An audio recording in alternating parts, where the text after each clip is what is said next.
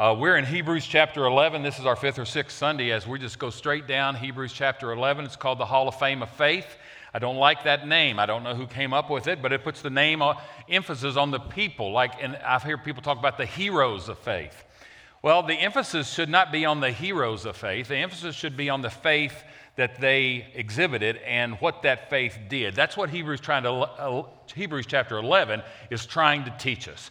It's trying to teach us that faith works out in our life. Faith is not just a noun. It is a noun, but it's also a verb. Faith does something, and we see that all the way through Hebrews chapter 11. And even in the few weeks that we've started this in Hebrews chapter 11, we've seen this, and I've wrote it up there. We've seen that faith offers a better sacrifice, and that was Abel. We said that faith pleases God, and that was Enoch. We said that faith built an ark. It's plain as day in there. By faith, Noah built an ark. And last week we talked about how faith obeyed and went, and that was Abraham. The emphasis in this is not on Abraham. It's not on Enoch. It's not on Moses. It's not on Noah. It's on the faith that they have and what faith does in our lives. Faith is a verb.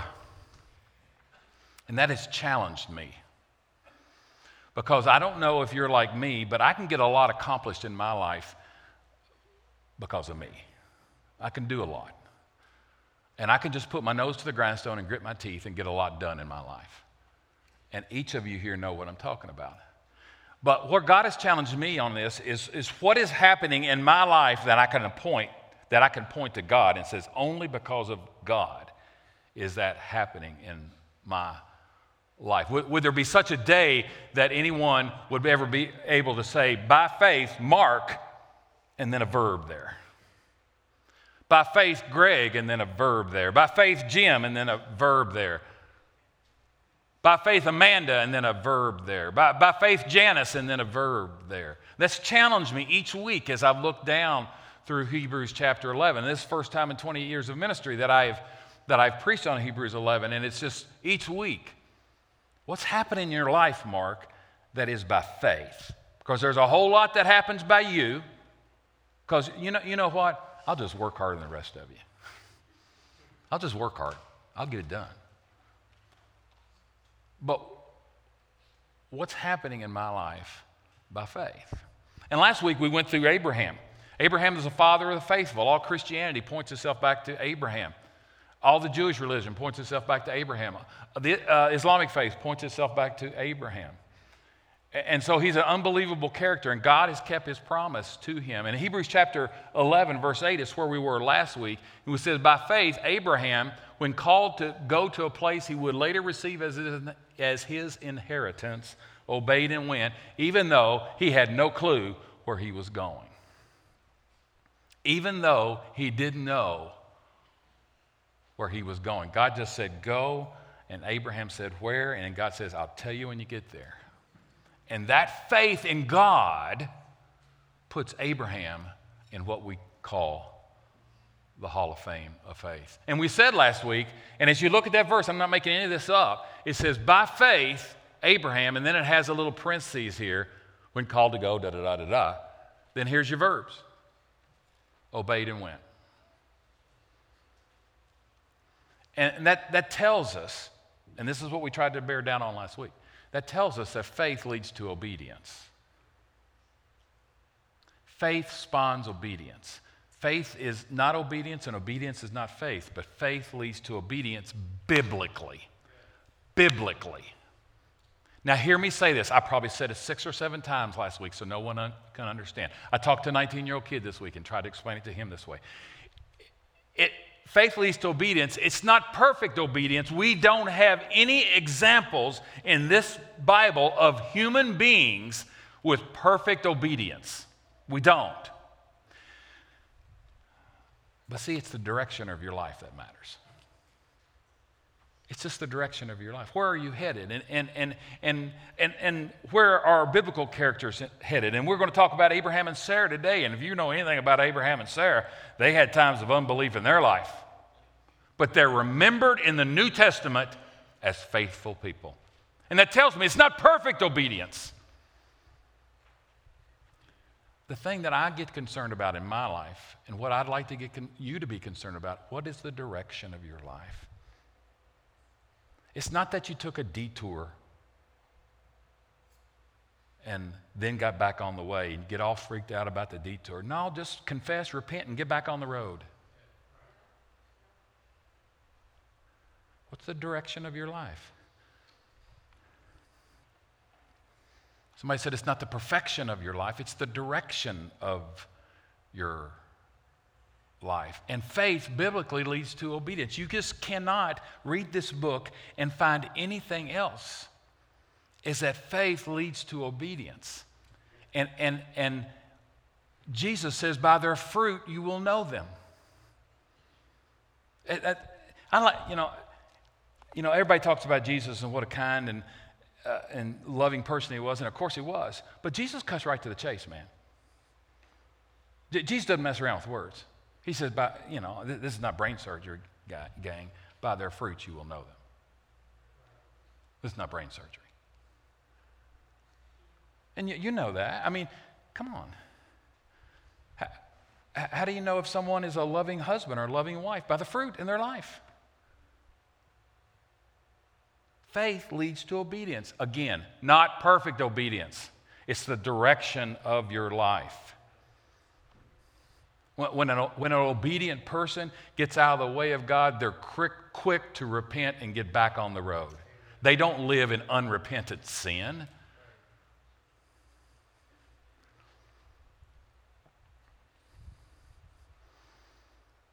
Faith is faith, and obedience is obedience. They're two different things, but faith spawns obedience.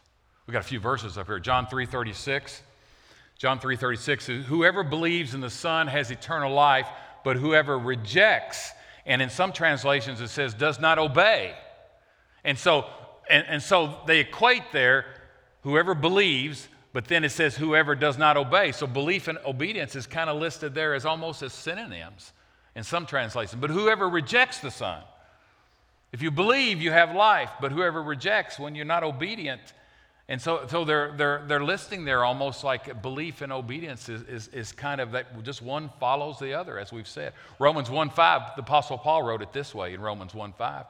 He says, through him we receive grace and apostleship to call all the Gentiles to the obedience that comes from faith. To the obedience that comes from faith. If you try to do Christian things and it's not prompted by faith, they don't amount to a hill of beans. It's legalism. It's legalism. And there's a whole lot of people trying to make their way to heaven by giving money to a Christian college or something. And they don't have a heartfelt relationship with Jesus. Obedience doesn't lead to faith. Faith leads to obedience. Paul talks about the faith, the obedience that comes from faith. And Jesus just plainly said in 14:15 of John, Jesus just plainly said, and my wife says this too, by the way.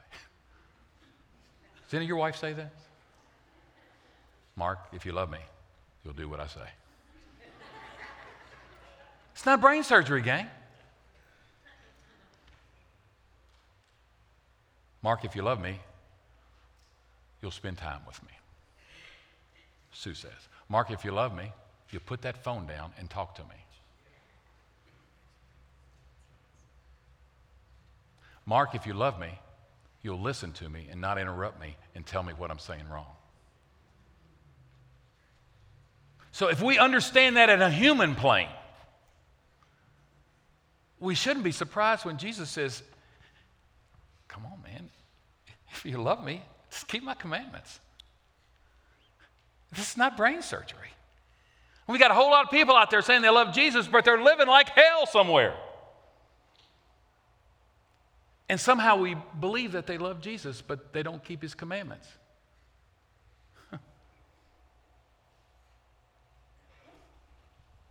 Again, Jesus says, by their fruit you will know them. You got an apple tree. You got an apple tree, and you got apples. Everybody knows there's a difference between the tree and the apples. Everybody knows that. Nobody has any problems with that. That the apple is not the trees, and the tree is not the apple. The tree spawns the apples. And if an apple tree doesn't produce apples, it's a dead tree, man. Right? Nobody doubts that. You cut it down and you plant another one. It's a dead tree. Or I don't know anything about horticulture. You do something to the tree to make it alive again. Because if an apple tree is doing what an apple tree is supposed to do, it gives apples. And if it doesn't give apples, it's a dead tree.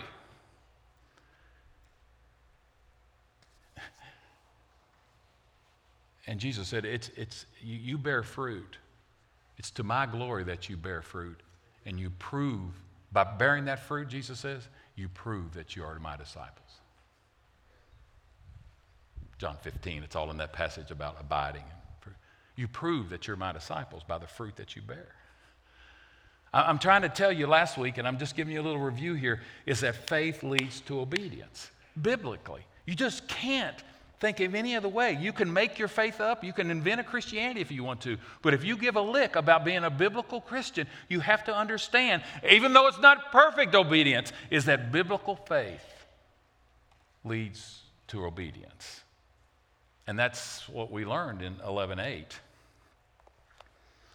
Because by faith, Abraham obeyed and went, even though he didn't know where he was going. Now, today we go to Hebrews 11:11. Hebrews 11:11. We're still in this whole story about Abraham, but we get talking about Abraham's wife, whose Old Testament name was Sarah, and her name got changed to Sarah. Just like Abraham's Old Testament name was Abram, and God changed it to Abraham. And 11:11 in Hebrews says, by faith, even Sarah, who was past childbearing age, was enabled to bear children because she considered. Can I tell you, this is not English, but it just bugs me when they don't capitalize the H. That just bugs me to death. Now, I know it's not proper English and all of that, but it bugs me to death. And if you ever read my book here, every single pronoun that refers to God is capitalized. I'm not getting to heaven because of that, by the way. But that don't have anything to do. That was just a little extra I gave you right there, okay? She considered him faithful who made the promise. She bore child through faith because she considered God faithful who made the promise. Now, I don't have time to go back and tell this whole story, but some of you know that Sarah was past childbearing age. She was barren, and Abraham was past childbearing age. But God told them that they were going to have a son. God told them that their descendants would be like the stars of the sky. Look up in the stars of the sky. If you think you can count them, which you can't, that's how many descendants that you're going to have. And also, if you know the story of Abraham and Sarah, if you don't know that story, it's a marvelous story. Read from Genesis 15 to 21. It'll take you 15 to 20 minutes max this afternoon. Read that story. And you'll read, there's 2 chapters in that story, that Abraham and Sarah got out of the will of God. And people think that we have trouble, some people think, that we have trouble in the Middle East today because there's a child that was born to Abraham and Sarah that there shouldn't have been. Ishmael. But they tried to lean on their own understanding. And they figured that we're past childbearing age, and so what God really meant was, you go with my slave girl, Hagar, Abraham, and you have relations with her, and then you'll have a son. And their life got messed up because of that. Their life got messed up because of their disobedience. See, I'm not talking about perfect obedience. I don't have a biblical character to lay out for you with perfect obedience. But when the New Testament looks back on Abraham and Sarah's life, they call them faithful. She considered God faithful who made the promise. So the big thing I want to tell you today is Sarah believed the promise of God. And what is faith? No more than believing God to keep his promises. I know there's a different definition of faith in Hebrews, and that's a much better definition than I gave you, but that's summarizing it there. What is faith? It's taking God at his word. It's taking God at his word. Faith is believing the promises of God and taking God at his word and not leaning on your own understanding, which is exactly what Abraham and Sarah did for 2 whole chapters. They said, there's no way that, we're both old and we can't have kids anymore, so you need to go have sex with my slave girl. They figured it out themselves, and aren't we good at that as human beings? And that's why one of the most crucial verses in all Scriptures says, lean not on your own understanding. Trust in the Lord with all your heart. Lean not on your own understanding. But we like to lean on our own understanding, and I'll be first in that line. Faith is taking God at his word. Sarah believed the promise. And she shows up in Hebrews chapter 11, even though there was ups and downs in her spiritual life. Now listen.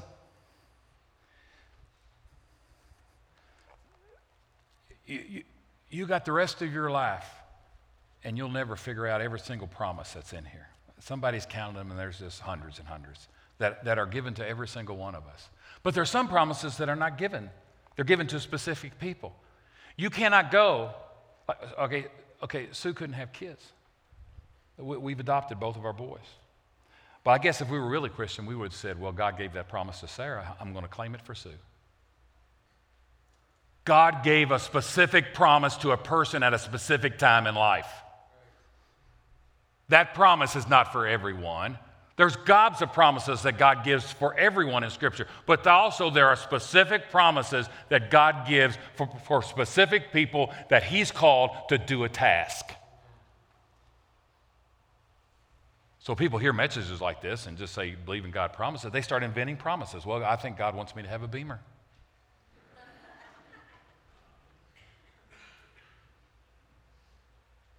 Well, be honest with you, I don't think God cares if you have a Beamer or not. Go out and earn the money and buy a Beamer. I'm not sure that he cares enough about that to make it a promise he is. Want to have a Beamer? Go work hard and make the money and buy a Beamer. But don't claim what you want and somehow put spiritual tones on it and say God has told me. He's told you enough in here that'll preoccupy the rest of your life. So we can get way out in the far country with heresy on claiming any kind of thing, and just because God told Sarah something and God told me that too, and there's plenty of promises that are for every single one of us.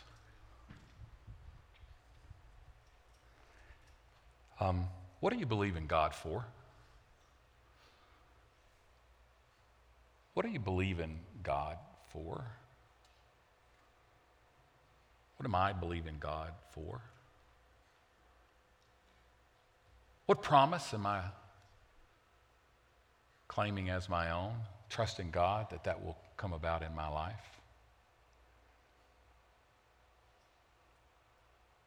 Maybe you're going through a hard time in your life and there's lots of trouble in your life, and maybe you're going through marital difficulty. Maybe you're going got some health problems. Career problems, job problems, and things are just tough. And when people ask you, hey man, how's it going? And you say, okay, you know you're lying. I got a promise for you. And it's to every single one of you. And it's to every single one that will claim the name of Christ. Because in Ephesians, 2 Corinthians 12, verse 9, God says his grace will get you through.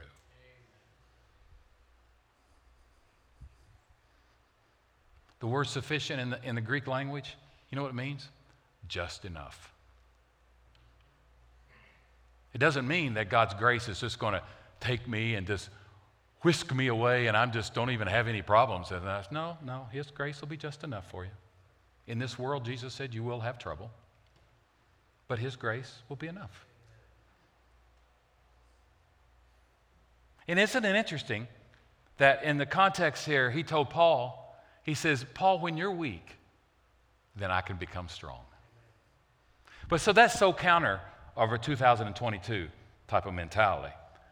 Because in 2022, we think it's all inside of us, and we just have to believe in ourselves, and we just have to reach real deep down inside of ourselves. And God says just the opposite. Mark, you have to believe you're not strong enough to get that done, and watch me and what I can do in your life.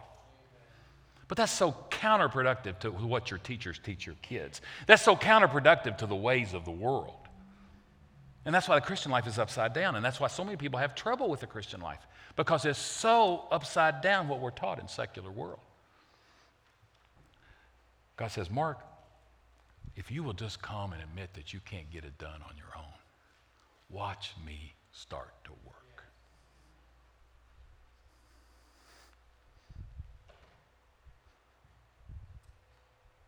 God says in this verse and in other verses, I'll get you through this thing, man.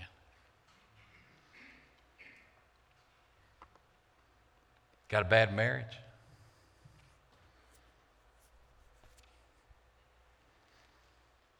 Let's say Sue was a Christian and I wasn't a Christian.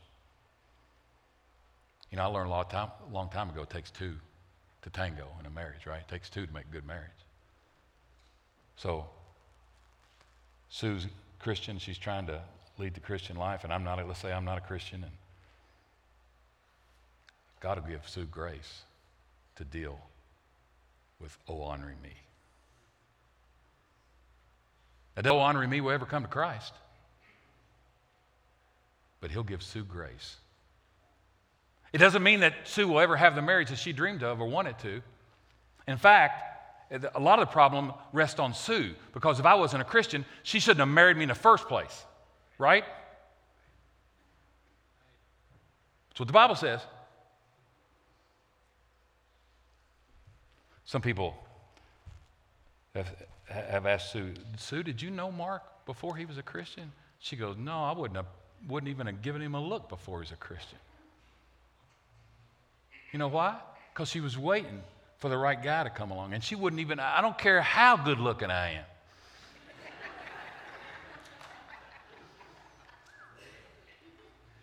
She wouldn't have given me a second look, because we weren't equally yoked. But God would get her through that difficult marriage, even though she made a poor choice. And she's just reaping what she's sown in those poor choices. God's grace will get you through. Some of you deal with temptation, and you have a sin that continues to beset you. You know what the statistics say? 50% of the people that are in church today, 50% of the men that are in church today view pornography this week. That's what statistics say.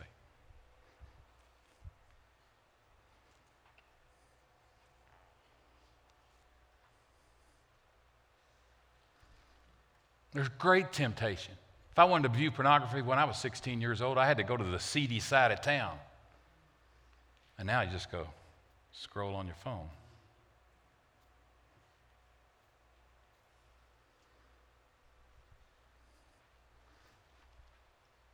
James says, the answer to temptation is, you know what James says?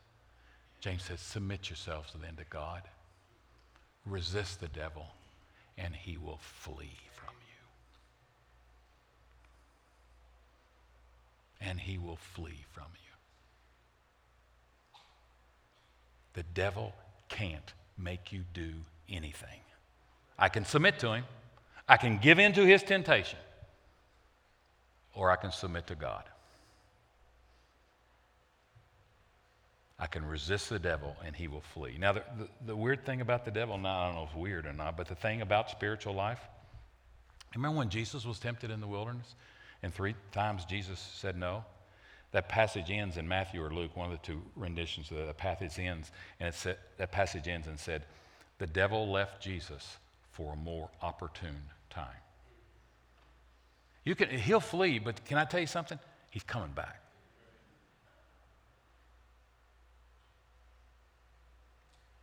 It's not a one and done thing. And each time he comes, submit yourselves then to God.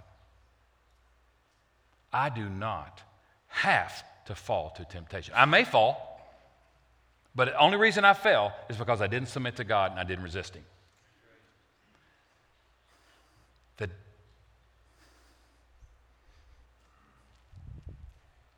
Y'all remember some of you that are old like me remember the devil made me do it. You remember Geraldine, don't you? Flip Wilson. The devil made me do it. Well, the devil didn't. That's a horrible theology. Resist him. And how can I resist him? How can I? God's grace is sufficient for you. This is the real deal here, friends. I mean, everybody likes to talk about, well, we're not perfect, and we're not perfect. But God says his grace is sufficient for you. And if you want to resist, there's grace that will allow you to resist. And there's no temptation that I never fell from, that I didn't just say, heck with it, I'm doing it anyway. I'm not submitting to God. I'm not resisting the devil anymore. What do you believe in God for? What do you believe in God for? I don't have time to go too much farther in this. We've got people to baptize here, but are you an anxious person? A nervous person? A stressful person? Some people are so anxious, so nervous, so stressful, and that it's really hard on them. And I appreciate that and relate to that. I've known them. I've had them in my office. But I also know that Isaiah 26:3 says that he will keep you in perfect peace, whose minds are steadfast, because they have faith, because they trust in you.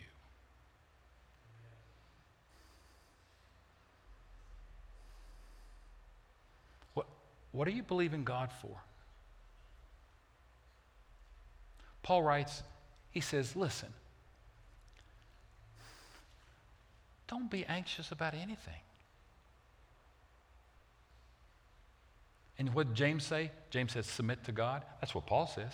In every situation, by prayer and petition, with thanksgiving, present your request to God. It's the same thing as submitting to God. God says, don't be anxious about anything. Don't be fearful about anything. Pray about it. Talk to God about it. Say, God, I'm anxious right now, and I shouldn't be. Can I have some grace that'll get me through this?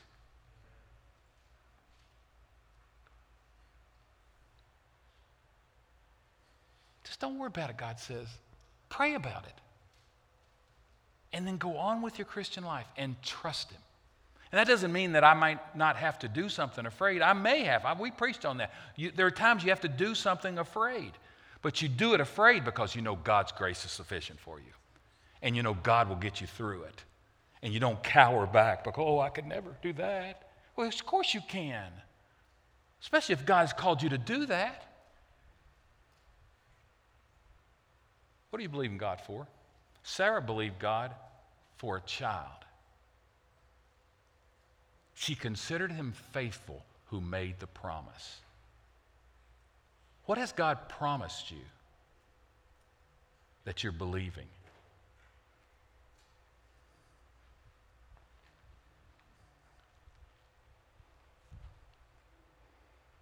I'll close with this one.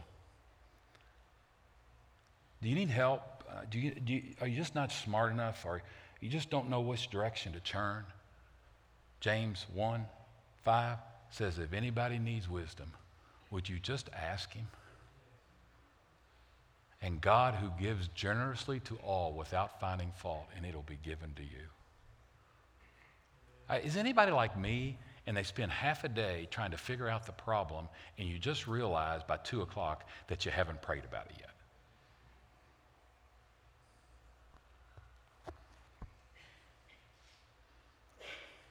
What do you believe in God for?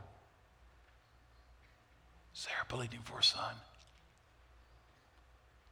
God promised, against all hope, 2 old people. She considered him faithful who made the promise. I'm telling you this morning that faith is taking God at his word. Faith is taking God at his word.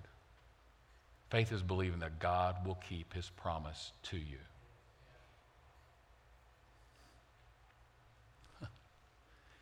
Isn't it interesting that we enter the Christian life via a promise from God? That's the way we enter. And we have to believe that promise to even be considered a Christian. To call myself a Christian, I have to believe a promise of God. When Jesus said, "For God so loved the world that he gave his only begotten Son, and whosoever will believe in him shall not perish, but have everlasting life." That is the way that I enter the Christian life. I take that promise at face value. God, I don't understand it. I can't figure it out. I sure don't know how your Son came to earth and became a child, born of a virgin. I don't have any of that stuff figured out. But by faith, I'm believing you. I'm believing you. It makes no clue. It makes no sense the amount of money that some of you all give here on a monthly basis. But you've counted him faithful to those he made the promise. And he says, if you'll honor me with a tithe, see if I won't throw open the floodgates of heaven and pour out so much blessing upon you that you won't have room enough for it. And if we aren't tithing, it's not a financial issue. It's a trust issue. It's a trust issue.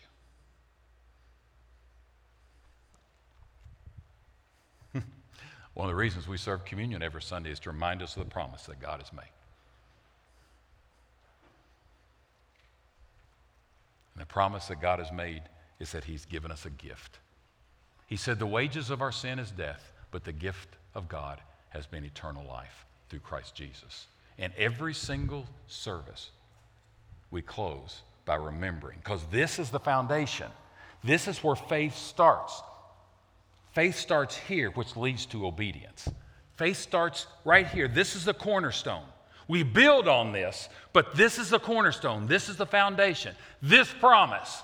There's a whole lot of more promises that in Scripture that are left for you as you mature in the faith, but it starts here.